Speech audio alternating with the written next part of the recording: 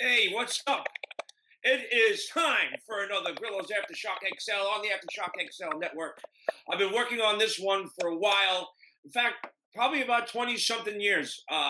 What everybody knows at some point, if you're a Stern fan, the infamous Stuttering John Grillo Ganji apartment debacle. There was a very famous apartment that was always talked about on the air by Howard. It was a pre-war six-floor walk-up apartment that Jackie the Joke Man used to crash at if he stayed over in the city, and he had a gig or something. And it was a very famous apartment because it was what they call rent controlled in the city here. It was something that was used. It had a clause in the lease where the rent couldn't go up X amount of dollars every couple of years. So the rent was like basically $300 a month. Now, if anybody knows, having an apartment in Manhattan for $300 a month is like unheard of. It's still every once in a while you hear about it, but it's just one of those long legacy things where you have to like just be in the know. So Jackie the Joke, so Stuttering John gave the apartment to me and Ganji, and the apartment was given to John through Jackie. And me and Ganji infamously got kicked out because we weren't on the lease, and the company found out, and they got us out of the apartment like that. So that's the famous part of this story as far as the Howard Stern people know. But what they don't know, who is one of the first ones, I can't wait to hear the story, the real story about the apartment, because I've been dying to get this person on my show for a really long time. God bless Facebook. It has its demons, but it also has its good aspects as well, because you get to find people like this person. So in the process of getting thrown out, where we had to get everything out of the apartment within a couple of days, there was a closet there, and there was a big box all the way at the top of the closet. And I said, what the hell is in here? And it turns out it was the personal effects of the person that owned it before Jackie the Joke Man, which is the person that is right here, right now, on waiting to come on. And so I happened to go through some, I guess it was some albums and just some knick-knack shit that probably they didn't mind, but I found this in there. This right here, Orion Pictures. And there were two of them. And I turned it and I opened it up. And it's by this man, Dennis Blair. And it is a script copy of one of my favorite movies of all time, Easy Money, starring Rodney Dangerfield. So it turns out Dennis wrote Easy Money. And there's all these little handwritten changes in there. And a friend of mine, Ron, who is also waiting in the wings, who's a comedian who I met, he's been on the show, Ron Barber. He's on the show with Jackie. He's a friend of Jackie the Joke Man's. So we were sitting around and we just remembered what a wonderful, amazing, funny fucking movie this was. So I got Dennis Blair here and Ron Barber, both comedians, both have a very interesting story. How you doing, Dennis Blair? Ron Barber? Dennis Blair, I can't believe I'm on a show with Dennis Blair. Oh my God, you'll never live it. This is amazing. One of my favorite movies of all time, and I am meeting the writer. I am so blessed. Thank you. That's why the sun is shining down. Dennis Blair, thank you. Thank you for having me, Steve. Dennis, so nice to meet you. Same here, same here. So before we get into the whole aspect of things, there's something I have to know. What is your story with that apartment? Like, how did you come about the apartment? Yeah, I'm talking about you, Dennis. What's the story with that apartment? How did you come about it? What was it? What purpose was it used? Was it your main residence, or was it like something? Because everybody, if you don't know, it was on 65th between First and York, and down 3 or 4 blocks was the comedy club Dangerfield's. Right. So, well, here's the deal. I'm a New York boy, born and bred, not living there anymore, but raised in Whitestone, Queens. Always wanted to move to the city. And a friend of mine named Larry Campbell, who I don't know if you know who that is, but he's pretty famous musician now. He was in Bob Dylan's band for 7 years, and he produced a lot of Levon Helm's stuff from the band. Anyway, he was living on 64th Street in the same basic complex, and he got me a meeting with the rental office, and I finally was able to wheedle my way into that apartment. Yes, I'm living in the city. Fantastic. 65th and First, 6th floor walk up, but we didn't care because we were young at the time. We could make the climb. And then that was the deal. So I finally got my dream of moving to the city and at an affordable rent. Here's the funny story: $274 a month, one bedroom. Yeah, try to do that these days. And we were living there for maybe 2 years, and we got this letter in the mail saying, "Oh, you've been overcharged for the last several years. For a year, our rent went down to like $70 a month." Oh my God. 65th Street and First Avenue. So that's the story there. And of course, it happened to be 4 blocks away from Dangerfield, where I went down one day for an open mic night and got my start there. So that's the basic story. And now, when people don't, I'm going to try to find some old pictures. It was a very interesting setup because it was a one bedroom technically, but it had a very for what it was. It had a very big living room. Right. And well, considering where it was and what it was like, but considering that the bathtub was in the kitchen. Yes. Now, that's kind of like hard to describe to anybody that doesn't really know. It was a big, giant, tub. A big tub and the shower curtain sort of went around the whole entire tub. So you had your little privacy. You had to do your shit inside the tub. You had to get, dry off, and then if you had a roommate or somebody there, depending if it was a female or not, get dressed. Right. And there was one sink that you brushed your teeth in, and you also did the dishes.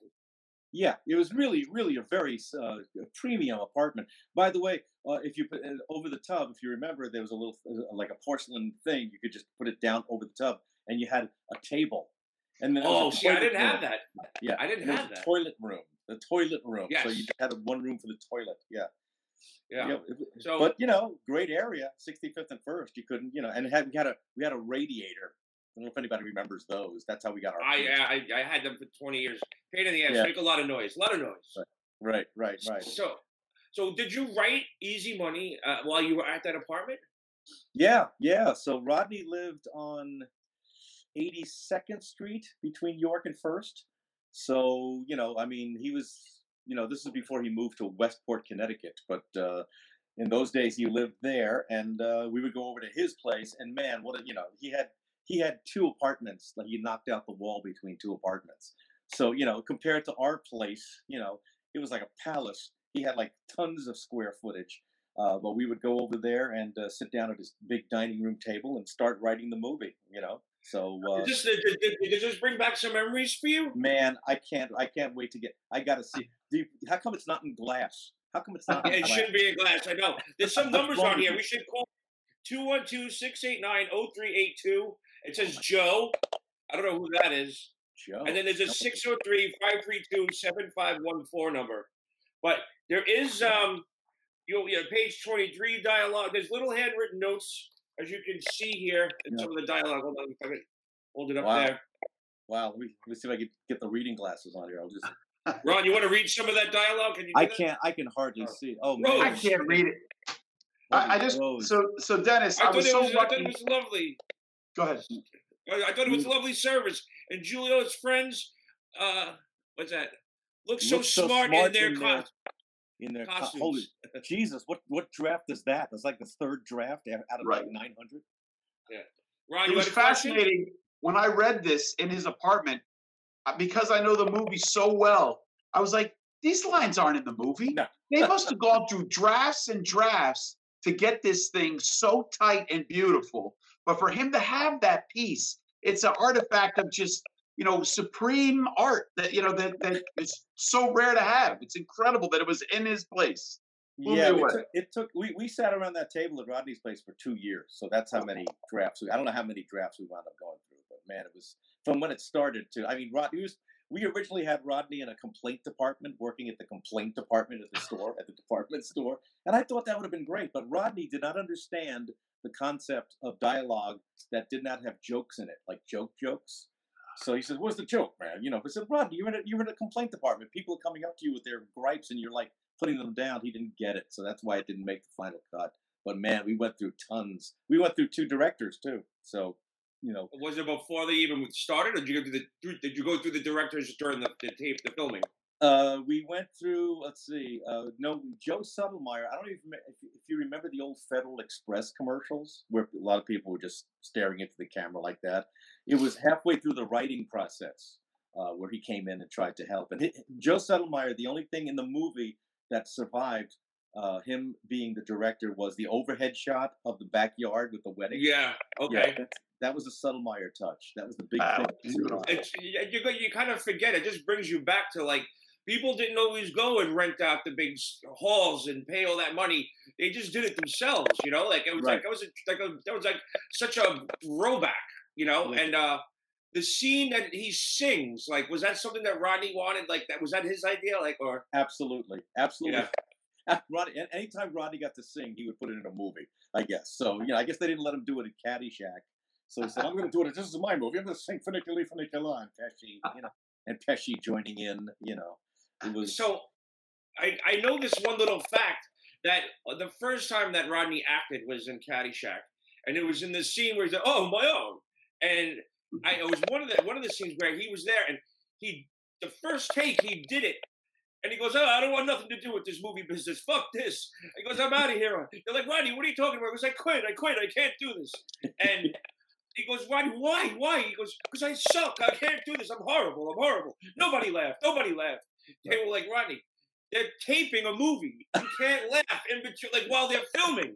Right. The whole crew is like holding their mouth, trying to like not laugh. He goes, "Oh, all right, then let's do another one." Yeah, that's I know. Yeah, that's not funny, man. Then nobody's laughing. It's a movie. You can't laugh. All right. Yeah. By the way, interesting fact. That's not the first time Rodney was in a movie. Caddyshack. You ever hear of a movie called The Projectionist? No.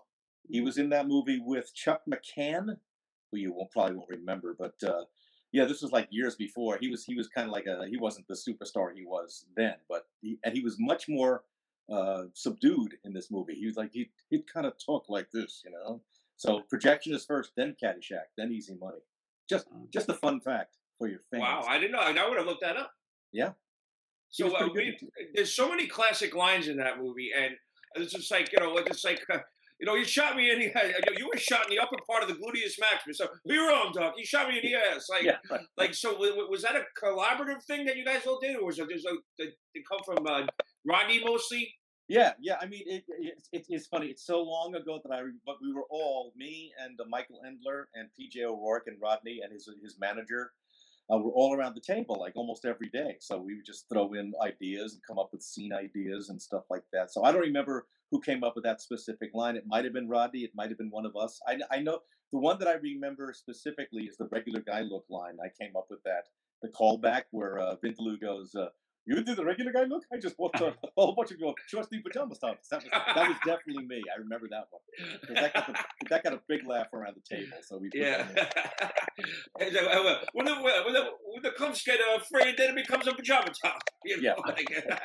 Now that bit was an old bit of Rodney's. He used to do in his old act, about the pajama top. Yeah. But that was all him. But then the callback was me. So that so it was a big collaboration. But you had to make Rodney happy. Had to be a lot of jokes in there, which was fine because people seem to enjoy it anyway. Once you put your heads together, make an ass of yourself. That's all that stuff was like classic. Ron must have said that like 10 times yesterday. Yeah, make an ass of yourself, okay? Now Joe Pesci wasn't really acting at that time, was he? Well, let's see. He had just done Raging Bull, but he didn't want to have anything to do with acting, right? He was always trying to stop acting. He was always trying to get out of it, I don't know if he was actively trying at that point. But yeah, I mean, he agreed to do the movie because he was a big Rodney fan, But here's the thing. Every time, so when we were doing the movie, we'd all be on the set and Joe would ad-lib a funny line. If he got a laugh, Rodney would take that line from him. So Rodney would go, "Yeah, I'll do that line, okay? It's more my style." Actually, you're like, standing, "Wait a minute, I just came up with that line. What's wrong?" So, he got really pissed off a whole bunch of times. I think by the end of the movie, he was kind of glad it was over because Rodney kept stealing his best moments in the film. My favorite line was, "Now get out of here, you half a sissy, before I give you a slap." Yeah. I think Joe probably came up with half a sissy. I'm not sure, but I wouldn't be surprised. Yeah. But you couldn't get away with that today. I know. It's a whole different time. Yeah. What was your favorite outside? Were you on set for the movie? Yeah. Here's my favorite moment. Remember, of course, you remember the famous thing where the woman was sunning herself on the porch, right? And she's totally topless. the producer of the movie sold. Yeah, they were filming a lot from the second floor of the house. He sold. I forget how much he charged, but if people wanted to stand at the window and watch them shoot that whole scene over and over again, he like sold them tickets to watch, her getting undressed and dressed again and all that stuff. That's not perverted. That's hilarious, But man, I'm telling you, so going into the Christmas tree, had to retake that a whole bunch of times, And he hated making movies. I mean, Rodney hated making movies. It was like he felt like he was being punished. He said, "You want to punish a kid? You make him write on the blackboard 100 times. That's what like making a movie is, okay? You got to say the same line over and over again, and it's not half as funny as the second time." So he was. They tried to accommodate him and do one take as often as possible. Wow, interesting. Now, Ron, you have you always like the guy outside with the joints in his pocket. What was that scene, Ron? Which one? Which one? The guy when he's giving him a joint in front of his daughter. Oh, yeah. Wasn't it Jeff Altman, right? Jeff Altman, yeah. And he was going to give that to me. He was going to let me be that guy, but I don't know. The director next to it, he said, "No, we got Jeff Altman. He wants to do it." So, who were you in that?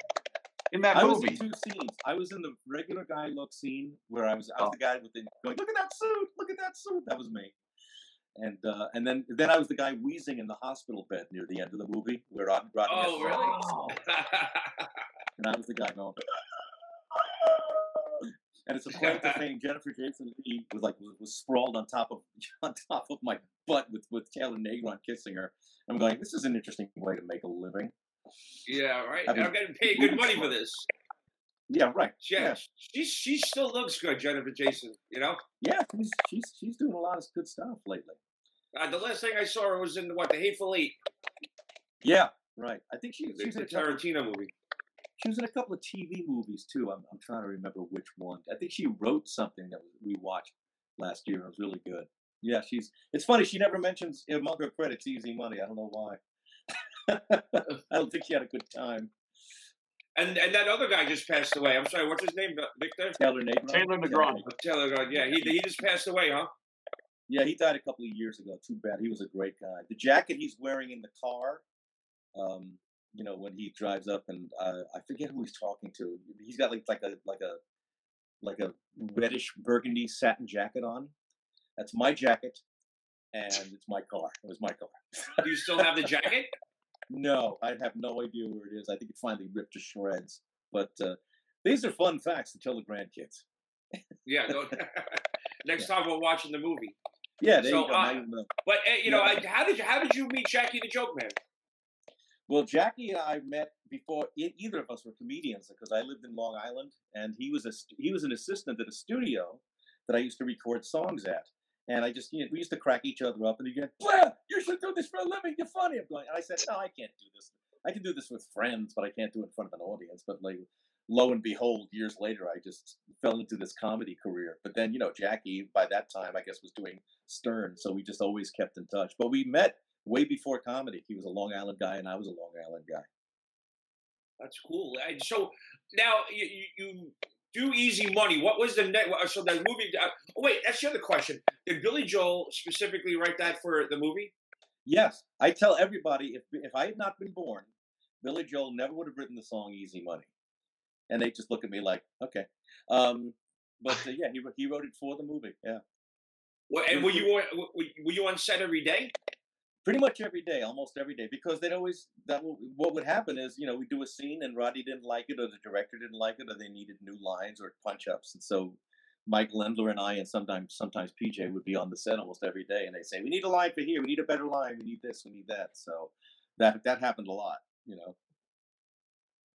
Ron, as you can tell by that script you have, which probably has nothing to do with the movie that finally got made. I haven't read the, I was with there. I was talking to Ron.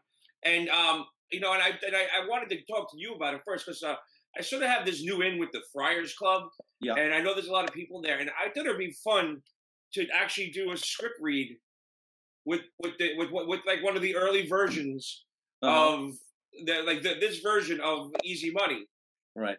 Compared to what the movie actually is, and so I'm kind of working on something like that. So if that's the case, I could probably if I make it a big enough event where people could sit in the audience and like we get like the right comedians coming to play all the different, because I thought, like, because Jim Brewer does such a great Joe Pesci, Yeah, man, that and then maybe have Jackie or you do Rodney, just because you guys knew him so well, and just have different comedians who do, have all the characters, do a script read, and just see how it turns out. It could be like a fun event. And that's why I thought of, like, I wanted to call you, because if I did something like that, I would want to have your blessing, because it is technically your script. Fine with me. Well, there you go, Ron. We got permission. You got the blessing. Amazing. The Pope has spoken. Dennis, this movie is such a cult classic. A lot of people don't even know it. They don't know this Rodney movie. And I always say, of the other two, Back to School, which is great, and Caddyshack, like, to me, they're not even close. But I guess it's a specific thing you have to have culturally about how you guys wrote it. I was going to say something about the music you have. You have that vaudeville music going throughout. Yeah. I don't know. I wasn't there for the music part of it, so I don't know how that all came about. But I know they wanted to get Billy Joel to do the title song for a long time, and he was a huge Rodney fan. He came to a show we did at Westbury, and here's a funny story. So Billy Joel comes to this show, right, and I come off stage, and then Rodney goes on. He does his show, and then, like, we're all my wife and I were sitting in the dressing room, because Billy and Rodney are just talking in the dressing room. And we're just sitting on the wall going, I can't believe this is happening. And at one point, Billy Joel goes to Rodney, yeah, Rodney, we're going to do this tour where I'm going to have a TV on stage, and it's just going to be tuned to the Andy Griffith Show, and we're not even going to refer to it. And Rodney kind of chuckled, said, oh, okay, and you could tell Billy was like, oh, I made Rodney chuckle. So about the conversation continues, and about 3 minutes later, Billy goes, yeah, Rodney, like I said, we're going to have that TV on during the tour. Rodney turns to Billy and he goes, it was kind of funny the first time.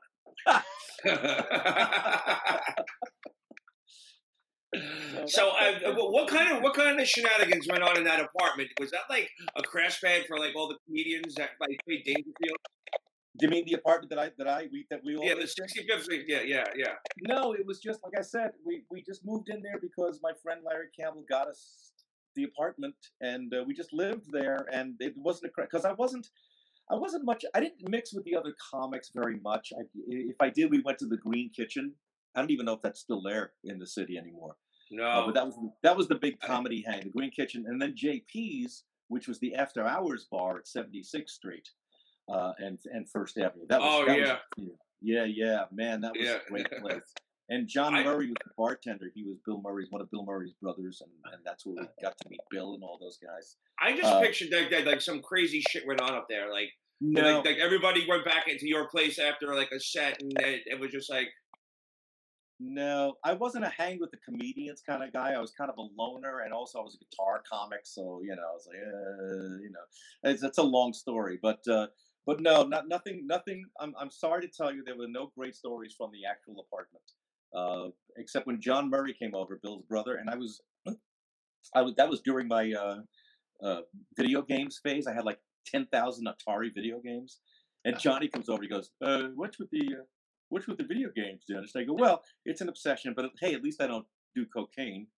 And he says, "How many games you got there?" He says, "I don't know, about 40." He goes, "Maybe you should do cocaine." That was the only really funny thing that happened for it. Yeah, it was just a place to hang, just our little living space. So now, Easy Money was a success in my eyes, and after Easy Money success, you got this big writing credit and a movie with Rodney. What happens next? Well, based from the momentum of Easy Money, we got a deal with Orion to write another movie, and we wrote a movie called Lean Acres. It was about a fat farm. It's called Lean Acres. And I wrote that with a guy named Mel Green, who I think wrote for SNL for a while. He was a friend of mine. And then we wrote it, and we got a producer, and, he kept giving us notes, and we worked on that. We were at the Chateau Marmont for a couple of months. Nice. They flew us out to LA. I was still in New York City, and it just never got made. They bought it. They bought the movie. We got paid for it, but it never got made. And then after that, the bloom was off the rose pretty much. And, so we never got another movie made. But we got one sold, so that was it. I'll tell you, I was like the worst businessman ever. I should have parlayed that into more stuff, but I just didn't. By that time, I was on the road with Joan Rivers and then eventually George Carlin. So that was fine. I was waiting for that. Yeah. That's because I know you wrote a book, Touring with Legends. Everybody Yeah. should really check it out because there's some really great stories. I was reading great reviews, at least from what I saw. Oh, good. Yeah, You people know, seem to like like that. Amazon reviews were. I definitely. It's on my purchase list. I Okay. prefer to go to a Barnes and Noble and pick up a book. I don't like waiting. Yeah, okay. And I think it's on Barnes and Noble too, and also the Bear Manor is the name of the publisher, Bear Manor Media. I think they have it on their site too. So, some of the you've worked with some of the top comics of all time. Yes, and good career. So George Carlin, hello, oh my God, like you've got to have some great George Carlin stories. Oh yeah, there's plenty of great George. There's plenty. I mean, there's great Rodney stories. There's great Joan Rivers stories. George Carlin was, I'd never met the guy. I had an agent. At that time, I was doing a lot of opening act work for, pretty big, big bands, famous people, and Toto and the Spinners and the Four Tops and the Tom Jones I worked a year with. So, and his agent, this great agent, was just getting me all this work. And he called up one day and said, "Hey, you wanna work for 3 months with George Carlin?" And I think I was on the plane before he finished the sentence. And but I'd never met George. I guess they'd seen a tape of me or something. And first day was Omaha, 1988. And he comes down and says, "Hey, Dennis, how the fuck are you?" And I'd never met the guy. He goes walking into the dressing room, takes about half of my deli tray, all my grapes and my carrots. "I'm taking a half of these, so fuck you." "Okay, George, no problem." And he's just going around the room, like looking at shit. He goes, "All right, I've heard really great stuff, so we'll be watching you, so don't fuck up." And then he leaves my room, and I'm going, "Okay, that was kind of fun, And luckily, the show went well that night, and I did my 3 months, and he kept me on for 18 years. So 18 years. Did you get to hang out with? Did you guys hang out afterwards, or? Yeah, the guy who liked to hang out was Rodney. He loved to hang out. He had me. Sometimes I didn't want to hang out. He said, "Hey, come on over," and he couldn't say no because he was hiring me. Yeah. George was more of a loner, but when we did hang out, we had some great times. I mean, he told me the whole story about how he made the change from the hippy dippy guy to what he became later, and he'd always leave me these great notes when I was on stage. Like, I'd come back, I would be opening for him, and he'd go right on, and I'd find this note in my dressing room. And my favorite one, I think it's in the book. My favorite one that he left me was, "Dennis, a few of us were talking, and we think you need to blow more people. Your friend George Carlin." These are the kind of things. Oh, tell me you saved those. Oh yeah, I got them. Yeah. There's also a set list. I have pictures in the book. There's a set list that I asked him if I could keep, just his set for the evening. And it was like, war, destruction, beheading, execution. Those were his bullet points. So he was a really happy guy, but he loved being on the road. So he worked a lot. We worked a lot together. Oh, didn't something happen after his wife passed away? He went into like a crazy time, or? Well, after his wife died, he was of course depressed and really down for a while, but it did, he was able to compartmentalize, so he was able to keep working, and then about a year later, he hooked up with this woman named Sally, and they became like inseparable, so he was very happy. I think he started getting in darker moods. He started getting kind of cranky the last 2 years of his life, and none of us could figure out why, because he was the happiest person. He just loved working. He loved doing comedy. He was so goofy off stage. And we found out later he was battling an addiction to Vicodin, and his veins and arteries were congealing. He was having more heart problems. So that's what caused the depression, not the wife, But yeah, before that, we just had some great fun. What was your last memory of George? Last memory? Well, I did his last week in Vegas at the Orleans Hotel. There was like 4 nights. We did 4 nights, and he was just not himself. He was not the way he always was. I mean, we would take trips. We would do a lot of traveling in cars, rental cars, and we would come up with these premises, just these dopey premises. Like one was, "Who do you think is the famous person with the bushiest pubic hair?" These were, we'd try to come up with our own ideas. I think I came up with Rhea Perlman. I'm not sure. I can see that. Yeah, it's pretty odd. And then my favorite was Rue McClanahan. Oh, there you go, Rue McClanahan. One of my favorites was, the premise was Kennedy's last words, Now, usually George won these because he came up with the most outlandish and funniest ones, but I won this one. This was what were Kennedy's last words, and I came up with, "Why is my head whistling?" And they said, "All right, Dennis, you won that one." But he usually won all the other ones, which were like restaurants you don't want to go into. I came up with any restaurant where truckers are vomiting over the railing, and he came up with any restaurant where you walk in and the waiter is taking a shit in the soup. So this is the kind of fun we used to have on the road. Now, Joan Rivers is another amazing classic comedian that you work with. She was always very nice because she used to come on the Howard Stern show all the time. Yeah, and she was always very nice to me. She had this assistant Dorothea, who I was like, the first time I was kind of attracted to an older woman. She was very sexy.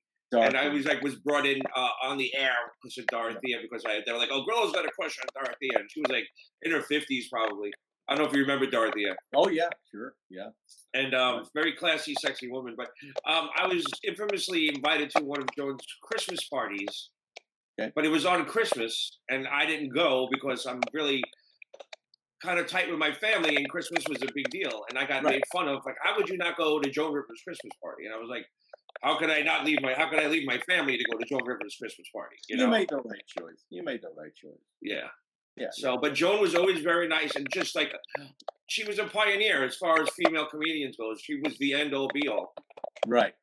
And she was she was like a den mother. She would organize trips for us. You know, the great thing, one of the great things about Joan is she would always use, in the 80s, the mid 80s, and she was really a huge star then. Not that she wasn't afterwards, but she was just becoming like this huge phenomenon. And she would always have two opening acts, one musical act and one comic.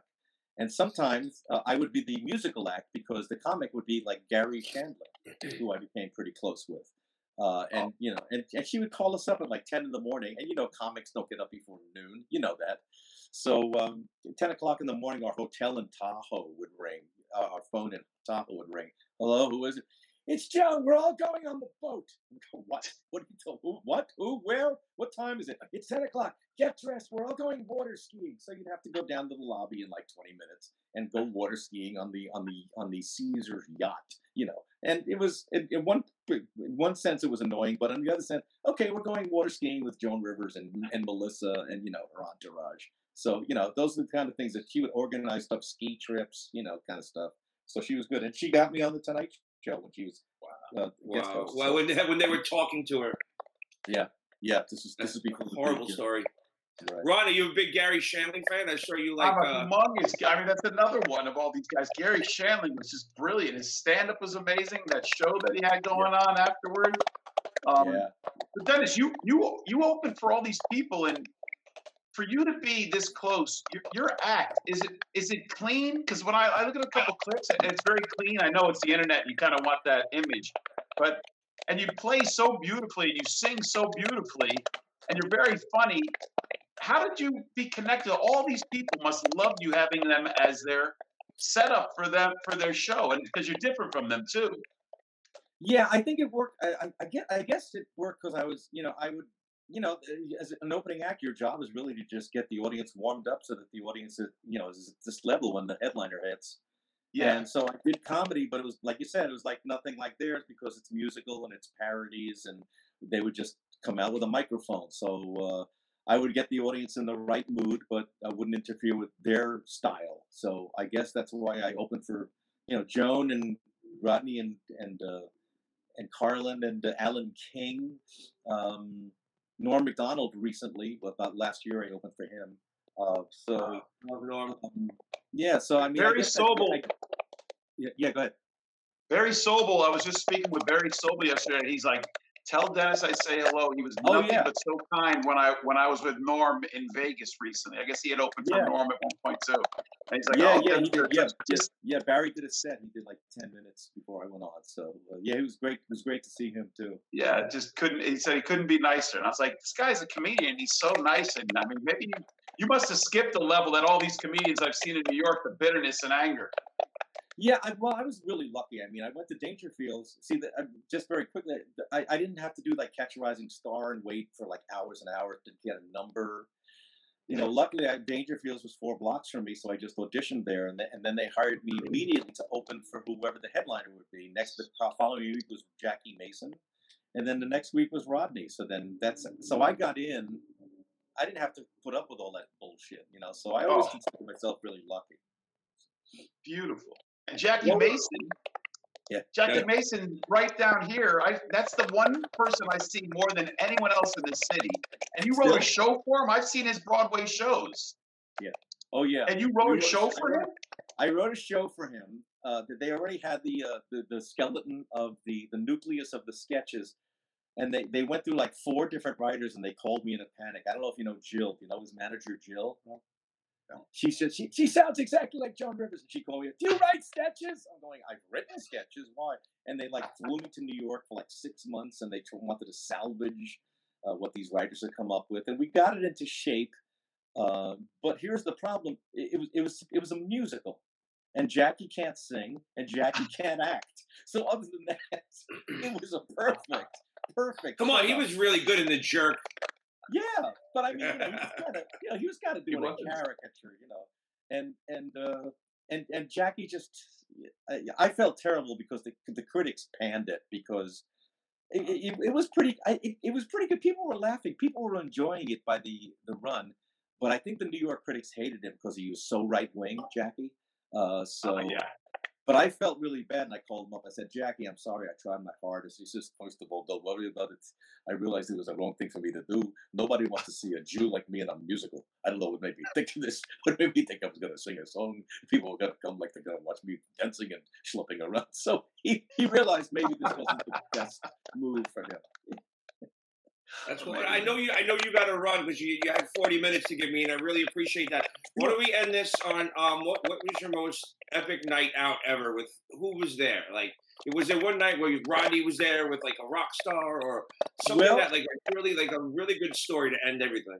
Well, Rodney had on his 60th birthday, and I think that I've been working for him maybe 6 months at his club at Dangerfields. He had a big birthday celebration, and he invited Steve Martin. All the Murrays, Chevy Chase, so all these people who were crammed into Dangerfields. We all did I did a 10-minute set. Rodney did a 10-minute set. I forget. Robert Klein was there. He did a 10-minute set.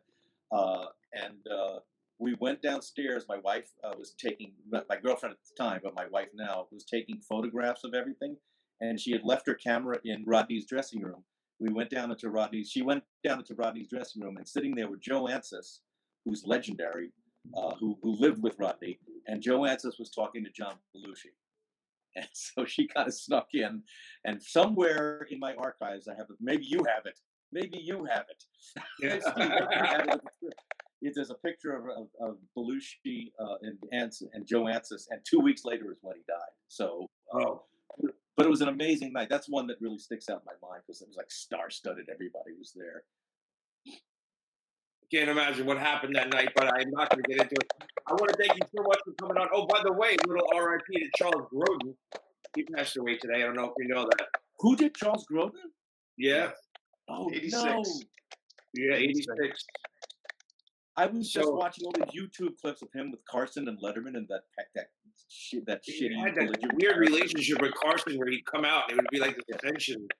It was oh, that's too bad.